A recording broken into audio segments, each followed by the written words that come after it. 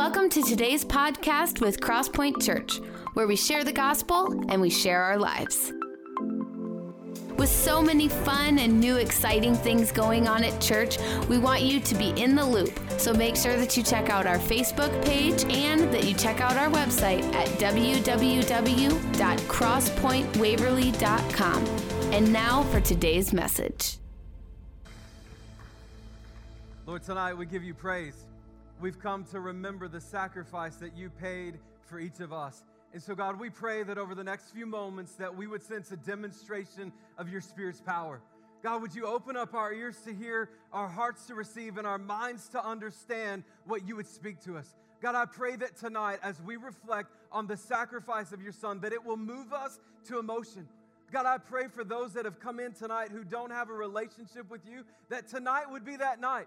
God, for those who are watching online who've not made a commitment to follow after you, I pray that tonight would be that night where they become a follower of you.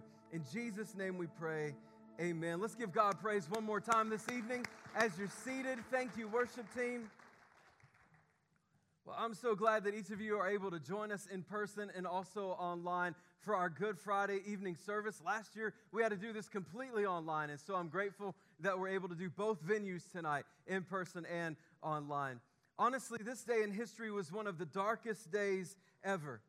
It was a day that an innocent man laid down his life for all of mankind. We've been in a series the last number of weeks called The Journey to the Cross, and we are here at this moment tonight. We're at the moment where Jesus is about to lay down his life for all mankind. We're at the moment in the journey where he's beaten and hung upon the cross. I'm going to ask that you would turn in your Bibles to Isaiah chapter 52, also Isaiah chapter 53.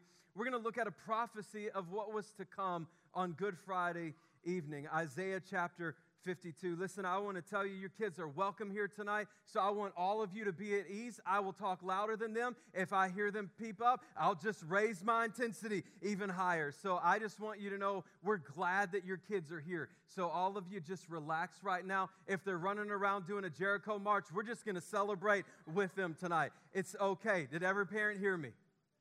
Amen. Wonderful. All the grandparents were like, amen. We love it. We love the signs of life here at our church. So Isaiah chapter 52. Listen, kid, if you're running around your living room right now, you are okay. If you're watching online, I can't even see you or hear you.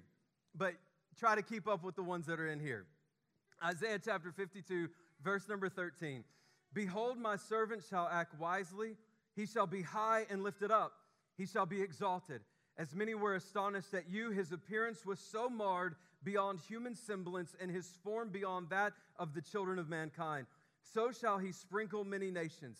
Kings shall shut their mouths because of him, for that which has not been told them they see, and that which they have not heard they understand. Who has believed what he has heard from us, and to whom has the arm of the Lord been revealed? For he grew up before him like a young plant and like a root out of dry ground. He had no form or majesty that we should look at him, and no beauty that we should desire him. He was despised and rejected by men, a man of sorrows and acquainted with grief.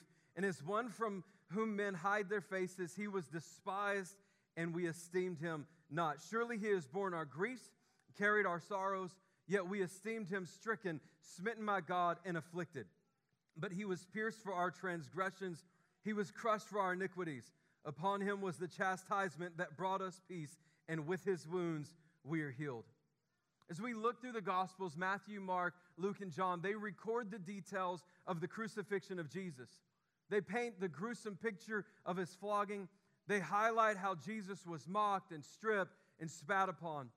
They share the story of how his clothes were bet on, and they detail the nails in his hands and his feet as he was on the cross.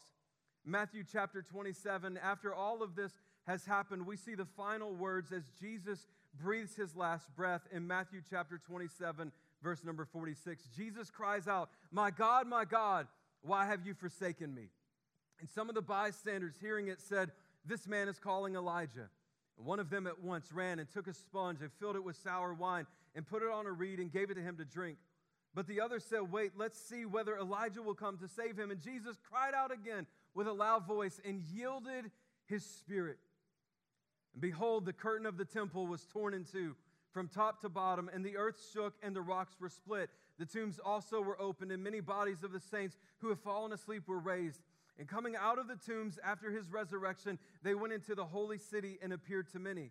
When the centurion and those who were with him, keeping watch over Jesus, saw the earthquake and what took place, they were filled with awe and said, "Truly, this was the Son of God." Verse number 55, there were also many women there looking on from a distance who had followed Jesus from Galilee, ministering to him, among whom were Mary Magdalene and Mary, the mother of James and Joseph, and the mother of the sons of Zebedee. So when it was evening, there came a rich man from Arimathea named Joseph, who was a disciple of Jesus. He went to Pilate and asked for the body of Jesus. Then Pilate ordered it to be given to him.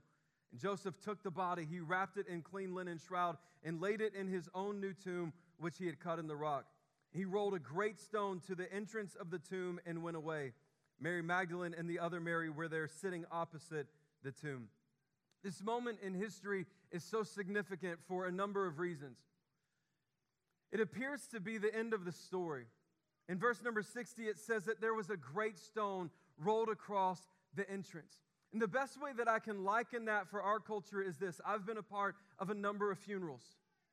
And there is nothing like the moment when the casket is closed for the final time.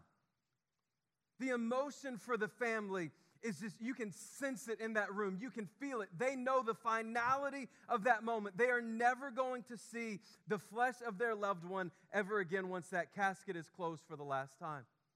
And for the disciples and all around, for that stone to be rolled, that moment was it had finality. There's emotion for that. And so in this moment, after visualizing the horrendous torture of Jesus, the finality of his death is realized. It's over. And sometimes we read these passages and we can think that the people didn't have the same emotions that we have, or somehow that it didn't hit them the same way. But can I propose to you tonight that they were human beings just like us? They experienced emotion just like we do. His body is carefully cared for and then placed into the tomb. And the shutting of that tomb marks the end. I can't imagine the pain, the anger, the disillusionment, and the love that was experienced in that moment. And each of us who are familiar with this story have the luxury of knowing that I want to show you a video tonight about It's Not Over. All right, real quick. Here are 4 unrelated stories, all with a common bond. First, let's go back to November 20th, 1982. For the 85th time, Cal and Stanford are involved in a heated contest.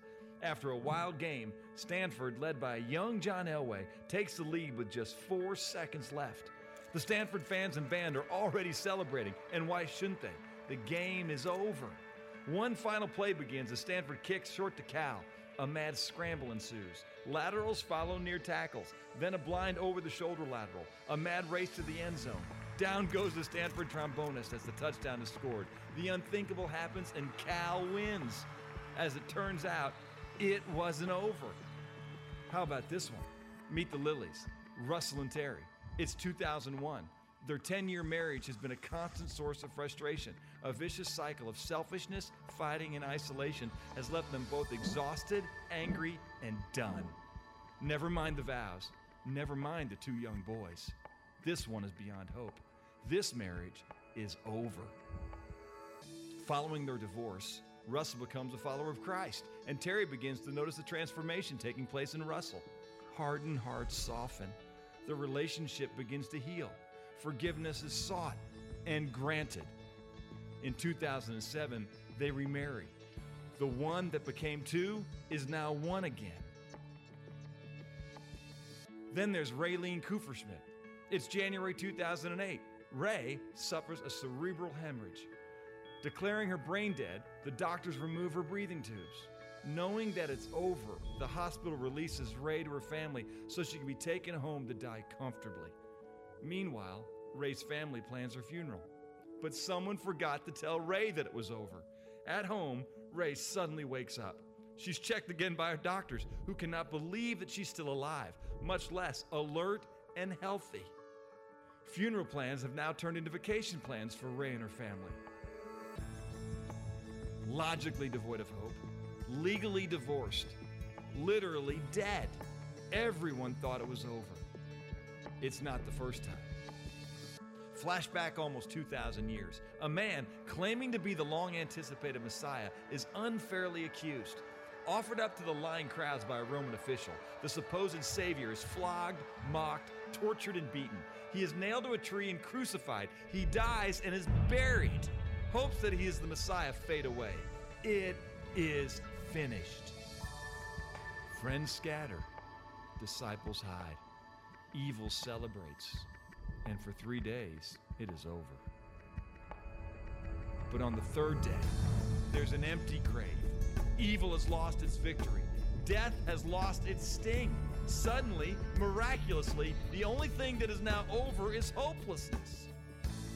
4 stories, 1 message. It's not over, even when it's over.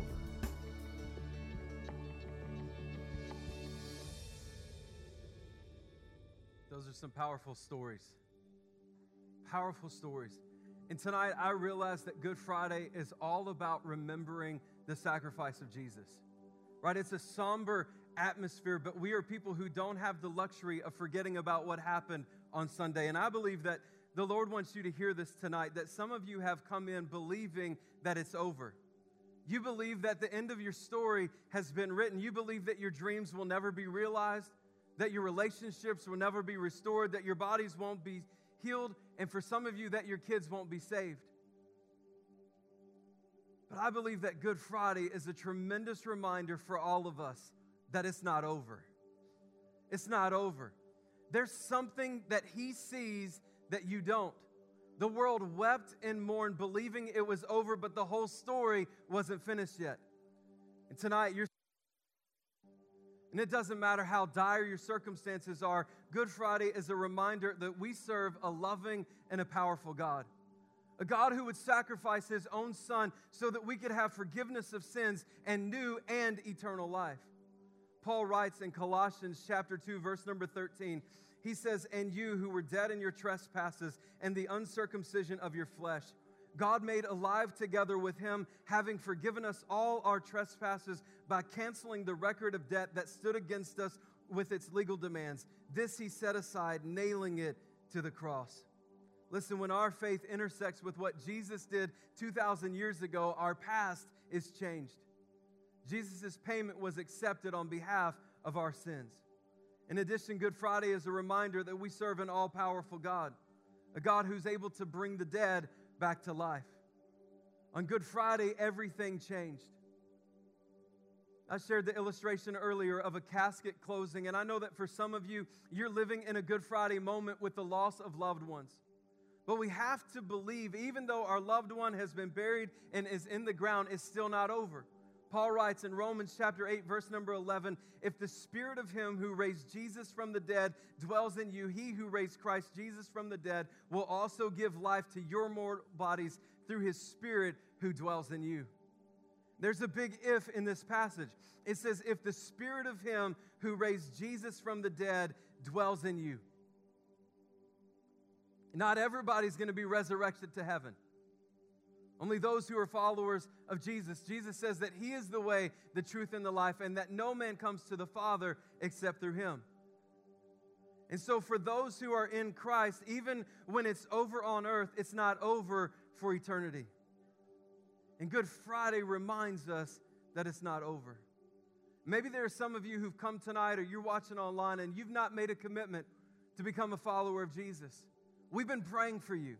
We've been praying that tonight would be the night where you would choose to become a follower of Him. I'm not even going to ask you to bow your heads and close your eyes tonight. Some of you are like, it's not happening. I'm watching where my kids are going. But in this moment, I want you to reflect. And if you say, "Pastor, that's me," tonight I want to become a follower of Jesus. I want to ask Him to come into my heart for the very first time and forgive me of my sins. In just a moment, I'm going to lead us in a prayer. And if that's you, I'm going to ask that you would repeat this prayer after me and mean it with everything that's within you. But know that you're not going to be praying this prayer alone, but that each of us in support of you will also be praying tonight. Let's pray. Say, "Dear Heavenly Father, thank you so much for sending your Son, Jesus, to die on the cross for me. I admit that I'm a sinner. I admit that I've messed up. And this evening, I ask for your forgiveness. Come and give me a fresh start. Be my King. Be my Savior. Take over every area. Take over every aspect. And help me from this night forward to live for you with all of my heart, with all of my soul, with all of my mind, with all of my strength. In Jesus' name, amen. Let's give God praise for what he's done tonight.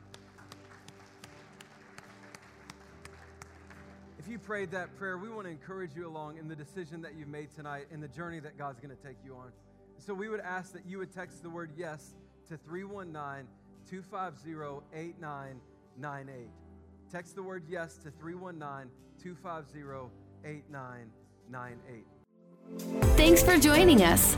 We hope that this message was inspiring and encouraging. For more information about this message or about all things Crosspoint, check out our Facebook and head to our website at www.crosspointwaverly.com.